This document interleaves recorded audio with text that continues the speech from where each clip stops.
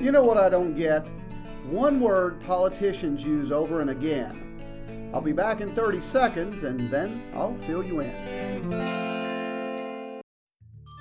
I want to change some things. I want to help more kids graduate from high school. I want more of my neighbors to have access to health care. I want to change what I see around here. United Way is creating real, lasting change where you live by focusing on the building blocks of a better life: education, income, and health. I just want to see more smiles on my sidewalks. Give, advocate, volunteer. Live United. For more, visit United Way at liveunited.org. Brought to you by United Way and the Ad Council. The two words stop and suspend, their definition is not the same.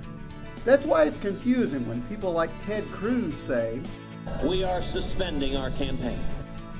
He's not the only candidate to say that. All of them do when they decide to drop out. But why do they use the word suspend? Because that's not what their move is all about. According to Webster's Dictionary, when I looked up the word suspend, it means to put something temporarily on hold. It does not mean something's coming to an end. Yet whenever a politician says they're suspending their campaign, they never come back later to continue it. So why don't they just say they're ending their campaign? They're done, finished, time to quit. But then again, maybe Cruz and all the others who know this election they cannot win are just suspending their campaigns for 4 years when we get to go through all this again.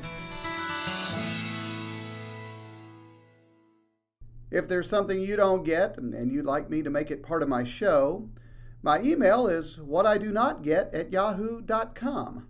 Drop me a line and let me know. There will be something else I don't get. It's just a matter of time. Until then, I'm J.D. Beck, back soon with another rhyme.